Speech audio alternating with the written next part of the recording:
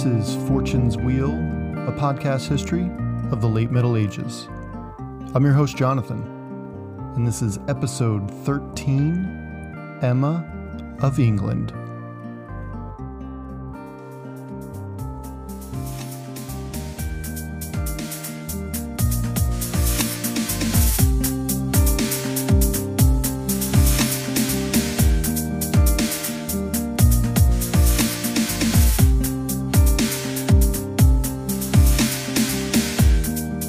In the last episode, we took a deep dive back, again, into the time of Alfred. But not to talk about Alfred. No, we crossed the channel to the mainland. There we saw the remnants of a once great kingdom being ravaged by Norse Vikings, led by Rollo the Walker, founder of the Duchy of Normandy.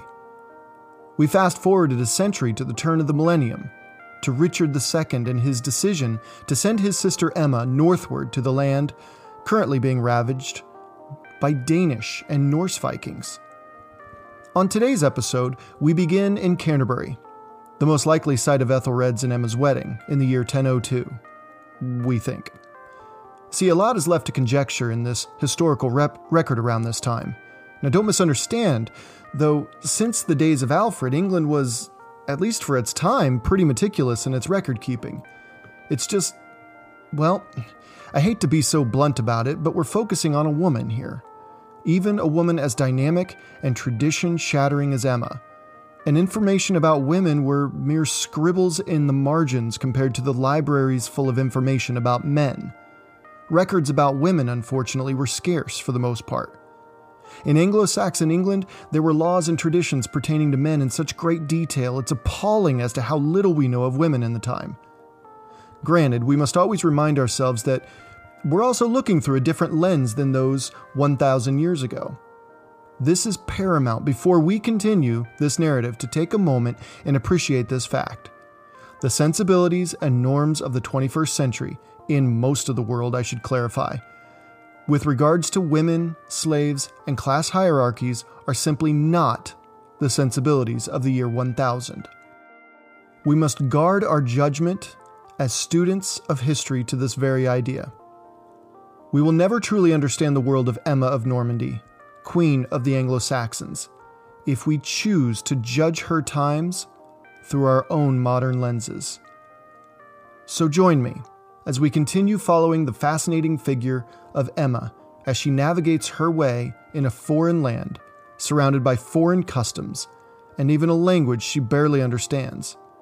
And married to a man 20 years her senior, a man who happens to be the king of a wealthy and embattled land, a land which is about to be set aflame by the Danes, a people whom Emma is at least tertiarily related to. I hope you enjoy the show.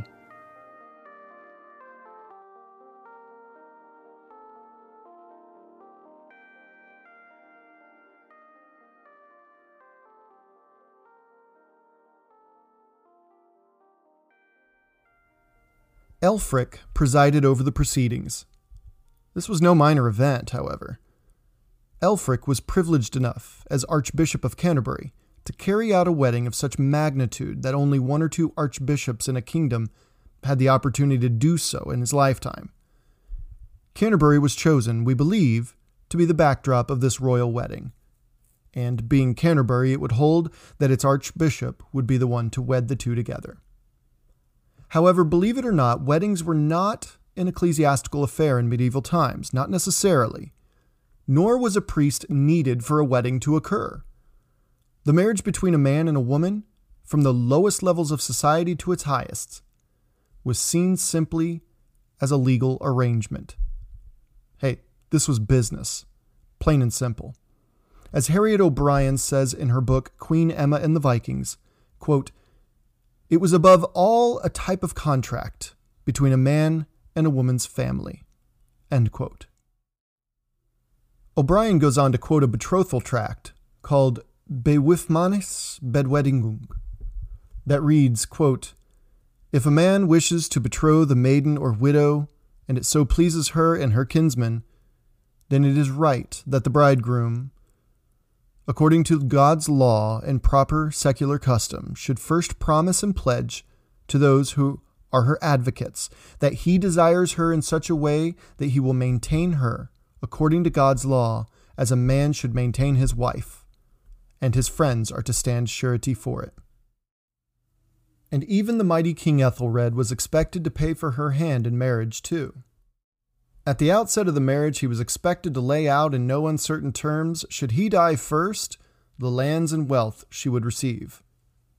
We will return to this soon, but one such estate Emma received upon her marriage was the formidable town and royal home at Exeter in southern Wessex. And there's little doubt that a certain amount of wealth was shipped south to Duke Richard of Normandy too. Even so, this was no simple wedding between two houses, as was the case with King Ethelred a decade or so earlier. No, this was a wedding between two peoples. This was a wedding between two antagonistic peoples. This was a wedding joining the wealthy and injured England and the rising power of the Normans in West Francia.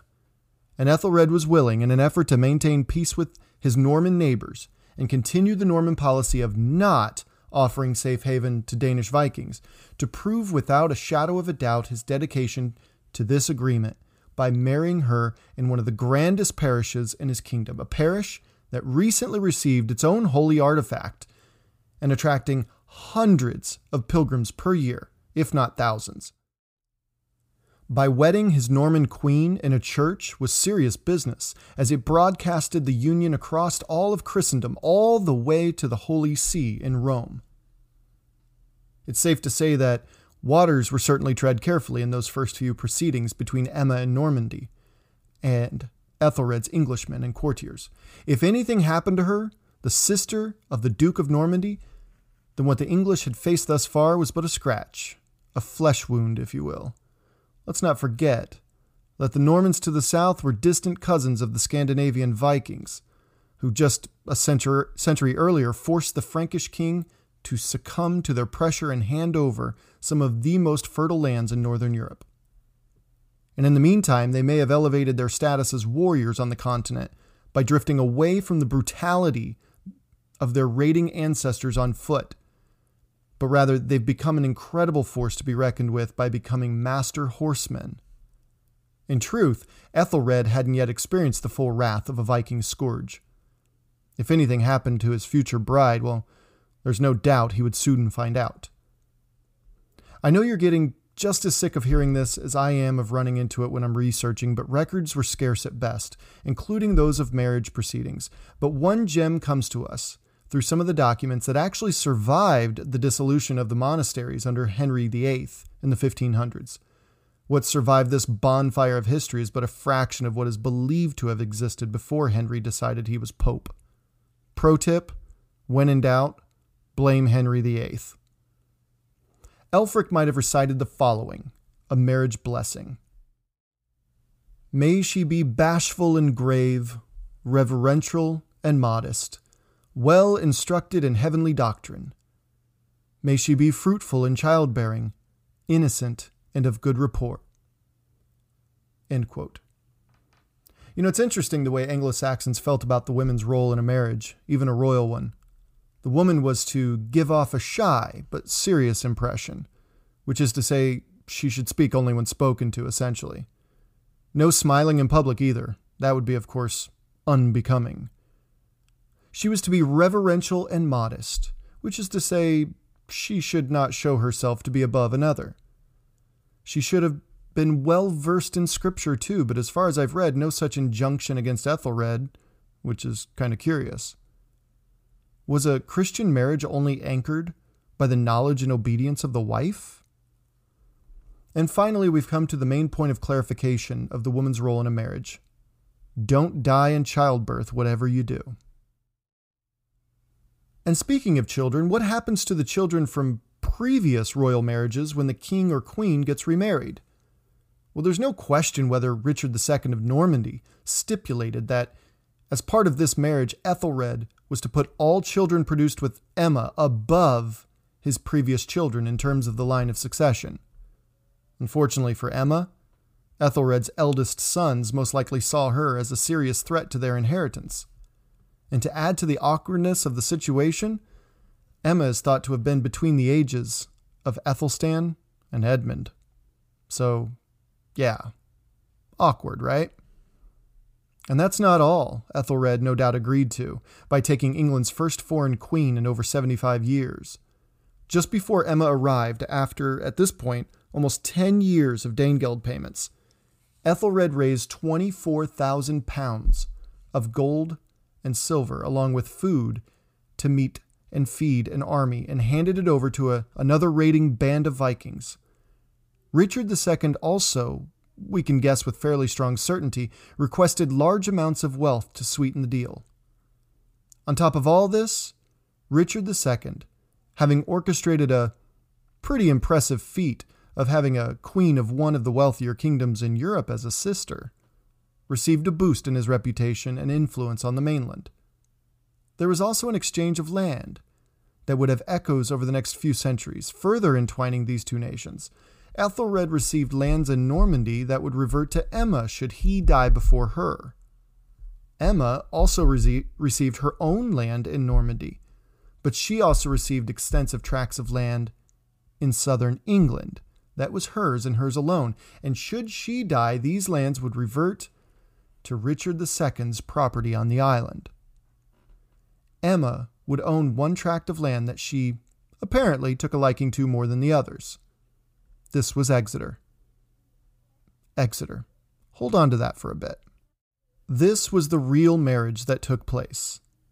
It was a contractual agreement between two royal Christian houses at the upper echelons of European society. Once the business was agreed to, Emma was shipped off, which is where we begin this episode, with Ælfric, Archbishop of Canterbury. This event was choking on pomp and circumstance. Norman wealth and prestige was measured against English wealth and prestige. And there was even the wealth and prestige of the Church of Canterbury itself, as it just received again that holy relic recently and capitalized on the opportunity to build even more clout as a pilgrimage site in northwestern Europe. But the moment she accepted the ring, a symbol of marriage to Ethelred, sure, but make no mistake, this was a marriage to the Kingdom of England itself, to every citizen within its borders. The moment she accepted that ring in the presence of an archbishop within the walls of a church, thus in the eyes of God, she was officially married in the eyes of the church as well. Emma was the new Queen of England. And she would waste no time shaking things up from the background. The celebrations after the wedding was an equally impressive affair. Anyone who is anyone joined in the celebration. They brought their families, their entourages, their livestock, and their luggage. Many brought their personal retinue of soldiers, as well as their falconers and huntsmen to help with providing food each day and night. Some rare cuisine was served, such as crane and heron, as well as other foods that only the well-to-do in society could afford, like pork, beef, and venison.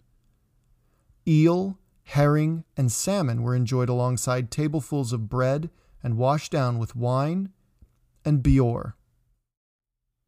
So let's take a moment to discuss what kinds of drinks medieval Anglo-Saxons enjoyed, shall we? I mean, we are celebrating a royal wedding, right?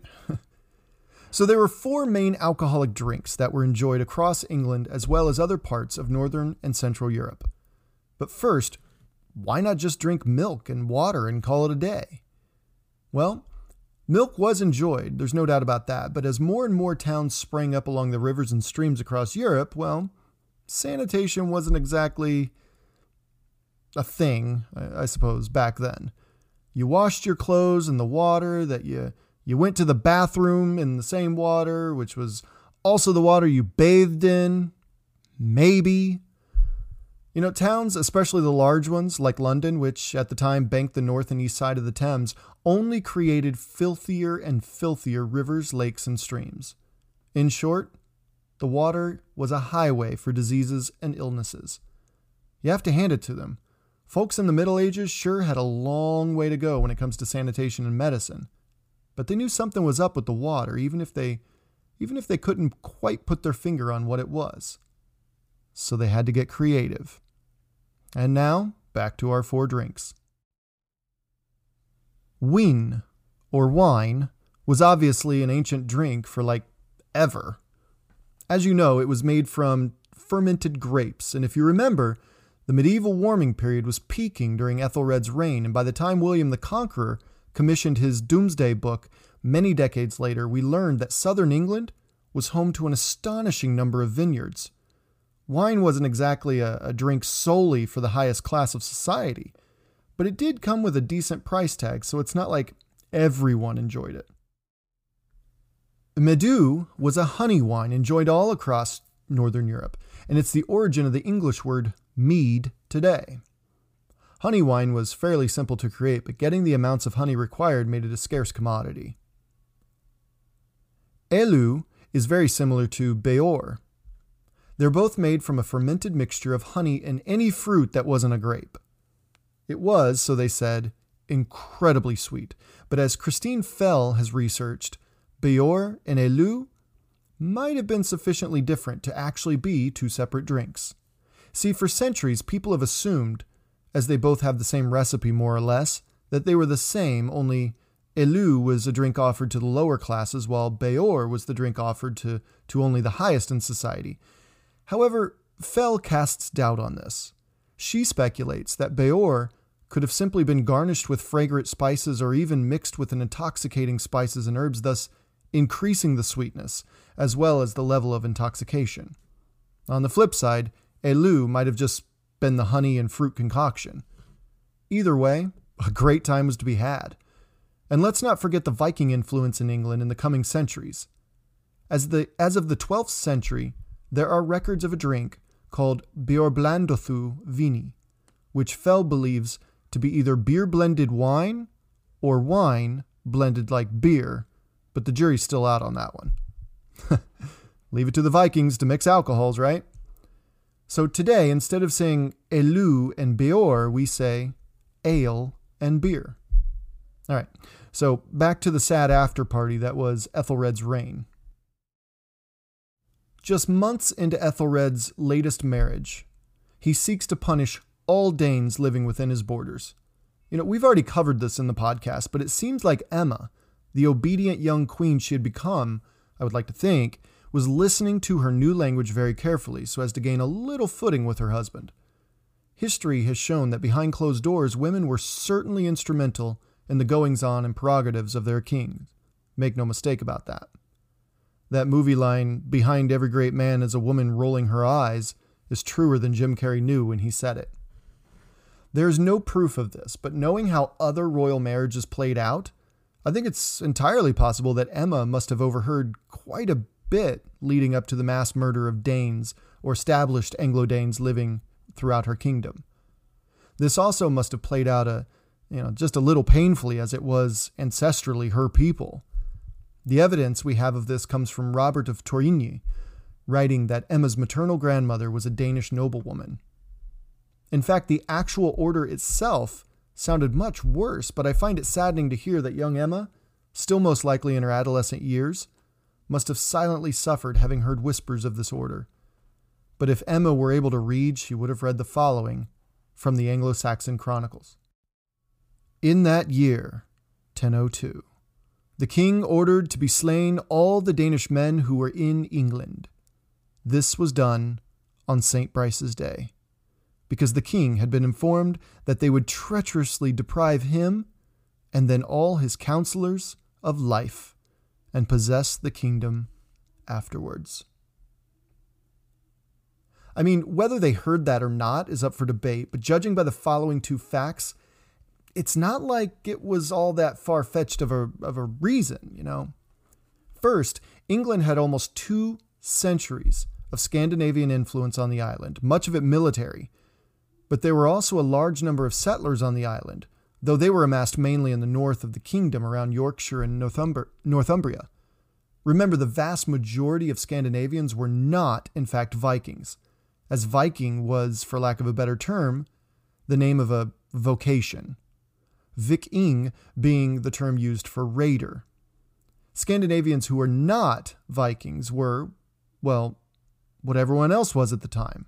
Farmers, merchants, adventurers, metalworkers, carpenters, etc. And second, beginning again in 991 at Malden, It's not like the Norse and the Danish really helped their cases in trying to ease the minds of the English nobility. This order was mentioned again in December of 1004 in a document that expanded the perks afforded to St. Fridswald Monastery in Oxford. Why this document? Well, during the massacre, the church was burnt down, so Ethelred felt compelled to rebuild it. It read, "A decree was sent out by me with the witten of my leading men and magnates, to the effect that all the Danes who had sprung up in the island, sprouting like cockle amongst the wheat, were to be destroyed by a most just extermination. And this decree was to be put into effect even as far as death.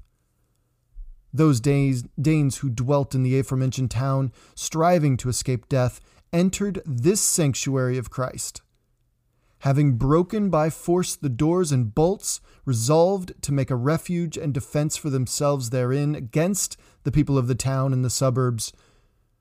But when the people in pursuit strove, forced by necessity, to drive them out and could not, they set fire to the planks and burned, as it seems, this church and its ornaments and its books."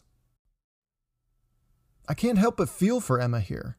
She's mere months into her royal marriage, no doubt living under a shroud of isolation due to her still learning the language and customs, as well as her new role as queen consort to the King of England. She, being descended from the Danish as well as being culturally bound to the Scandinavians, knew that this massacre was an appalling snub of her very heritage. By her own husband, no less. Though the entire entry from the Anglo-Saxon Chronicles seemed curt, the account of the 1004 document shows absolutely zero remorse from Ethelred and his witten. The church burning with Danish citizens inside was simply, well, collateral damage. Here's some money to replace it, and that's it. Next order of business. How Emma went on is a miracle. But as we said before, if Emma was anything, she was a survivor. And this first major emotional hurdle, other than the wedding, that is, she would survive, and she would learn from it. Again, she would learn to listen. And no doubt, if William of Malmesbury is to be believed, she would have her eye on one upstart nobleman who would soon take center stage. She would know him as that snake in the grass. She would hear the whispers of this man seeking to strike at the heart of Danish claim in England in 1002. In the fracas, she would hear of Edric Streona's plan to murder Gunhild, sister of Sweyn Forkbeard, king of Denmark, and wife of Peleg, one of his more trusted acquaintances. She would most likely have eavesdropped on even more, like the details surrounding their deaths. Gunhild being forced to watch these Anglo-Saxon beasts cut her husband's head off before suffering the same fate. Edric Streona might have bragged about it, and any man capable of such violence should be kept at arm's reach at best. But if played correctly, these men can be useful in a larger game. And no doubt, a bit of Edric Streona can also be heard in William of Jumièges writing in the 1050s, a little bit of Norman propaganda of the barbarity of the English monarchy. As author Harriet O'Brien explains, he wrote, quote, "Ethelred committed such a dreadful crime that in his own reign even the heathens judged it as a detestable, shocking deed.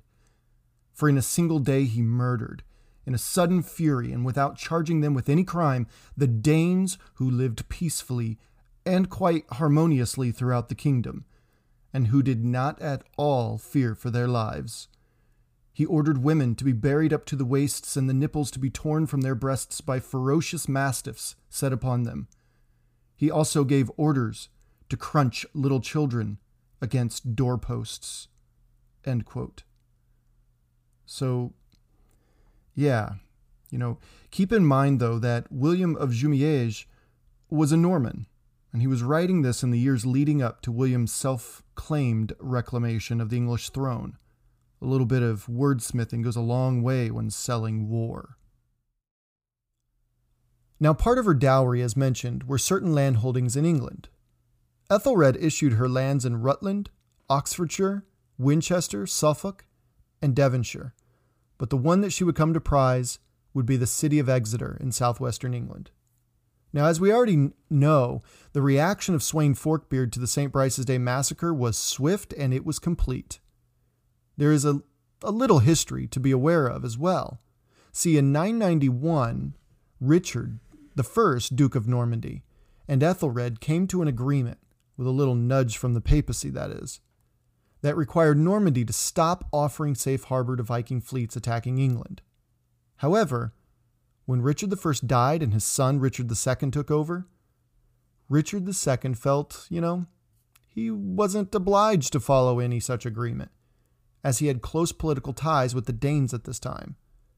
Richard II, remember, was Emma's brother, obviously, so it's entirely possible that Emma had already met and knew well Sweyn Forkbeard.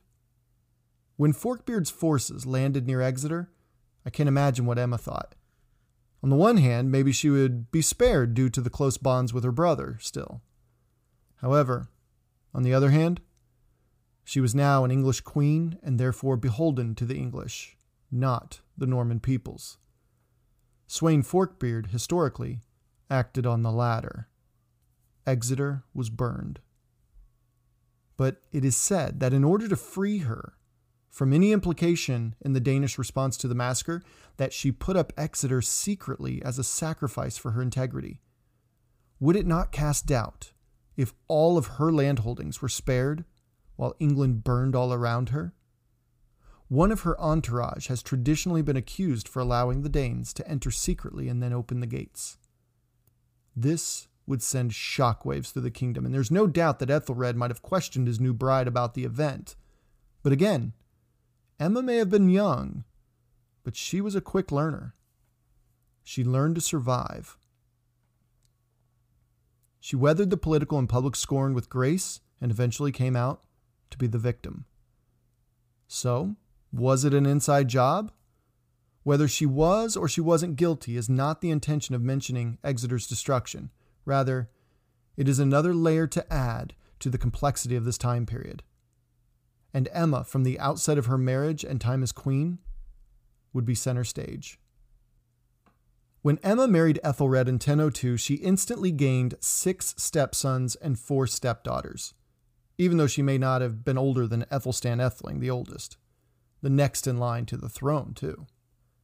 And she was instantly recognized as a threat to their rightful heritage as heirs to the throne. On official documents in the first 2 years of marriage, she appeared below the king and his first few main advisors, but ahead of Ethelred's previous children, which is a sign of great respect to the young foreign queen. But no other threat was greater than her first son with Ethelred, Edward. Edward was born in Islip, just outside of Oxford. Over the next few years, she would bear him 2 more children, a daughter named Godkefu and a son named Alfred. And while she was producing heirs in the year 1006, a development was happening far away from Wessex that would impact Emma and haunt her for the rest of her days, though at the time, no one could fully understand its consequences. In fact, Emma may not have even been told about it. Remember how Edric Streona turned into the king's hitman? And do you remember how Edric Streona had lured the Ealdorman of Northumbria and his 2 sons to Mercia for some, friendly hunting and company? Okay, in short, Edric murdered Ealdorman Elfheim and then blinded his 2 sons, which created great fissures in public opinion toward their king. Though Northumbria were always on the fringes of Anglo-Saxon acceptance, they were a valued ally in the north and held back much of the advancement from the Picts and the Scots. But they were also largely Anglo-Dane, the centuries and counting intermingling of Anglo-Saxon and Danish settlers and cultures. In a bold act of defiance, the Northumbrians, upon the death of Ealdorman Elfhelm, elected to marry off Elfhelm's daughter, Elfgefu, yes, another Elfgefu, to Sweyn Forkbeard's son, a brash young warrior named Knut. and I'm sure you see where this is headed.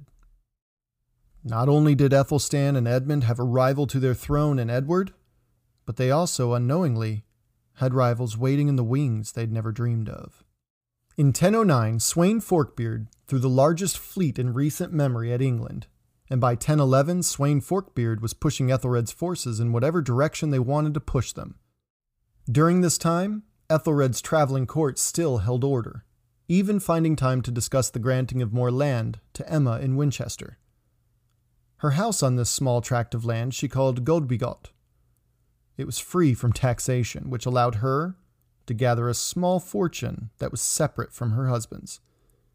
Emma is looking much farther ahead than Ethelred.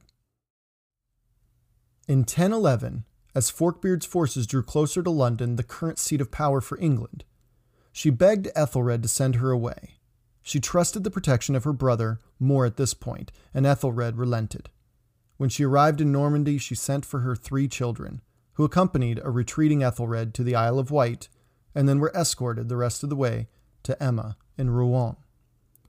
This was no happy homecoming, however.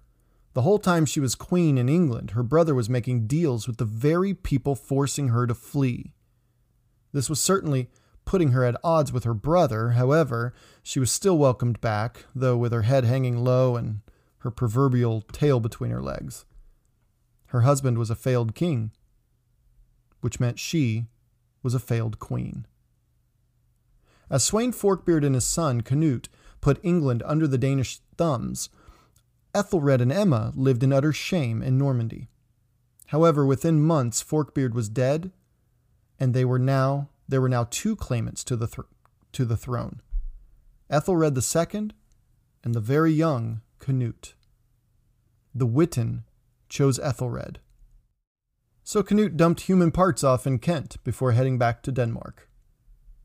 In 1014, Emma was somewhat redeemed, however. Let's be honest, everyone knew that it was a turn of fate that reinstalled him to his throne, not his own agency. And let's not forget the humiliating slight from his nobleman, quote, to rule better than he did before, end quote. So back to England she went, but she most likely kept her children in Normandy. They were safe and she was queen. Let me stress, in medieval times, women were queens before they were mothers. A queen's love for her children looked very different from a mother's love that we know today. It was an arrangement of practicality that her children were safe, an investment in the queen's future, because as soon as she was left a widow, she would be doomed to a nunnery or worse, immediate death, which is exactly the prospect Emma would face within just 2 years. We know what happened between her return in 1014 and Ethelred's death in 1016. Aethelstan died and left Edmund to fight. Edmund defected from his father and married into Northumbrian nobility and had children. Edmund and Canute duked it out viciously throughout 1015 and 16. Then Ethelred died in London, with Canute's forces descending upon the city. Emma knew the jig was up. The despair she had to have felt must have been unbearable. It certainly wasn't a sense of loyalty or affection she had toward her dead husband that weighed upon her. It was the fact that he left her in such a precarious situation. Her own children in Normandy, while she was essentially imprisoned inside the walls of London. What could she do at that point? Could she rely on her stepson, Edmund, to come to her rescue? It wasn't unheard of to marry the son of your deceased husband, but after years of vitriolic relations with Ethelred's stepchildren, she could most likely just forget that prospect. Emma was on her own.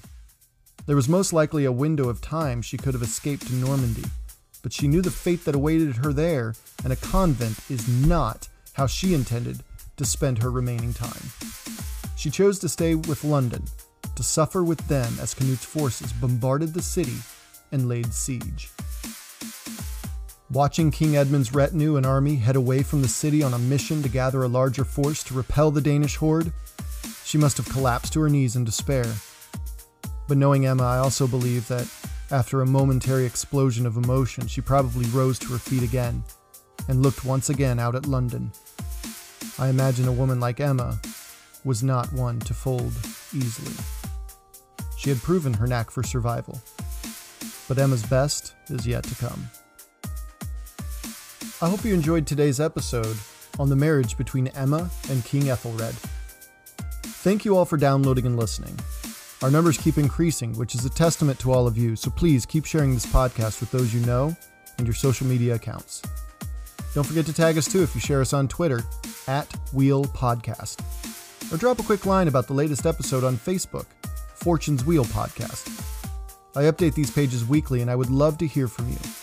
Also, you can email the show at fortuneswheelpodcast@gmail.com, which I check almost daily. On the next episode, we will see Emma showcasing her instinct for survival. She would make hard decisions that will guide England through the next several decades, and she would begin to write, literally actually, the playbook for a medieval queen. I can't wait to tell you about it.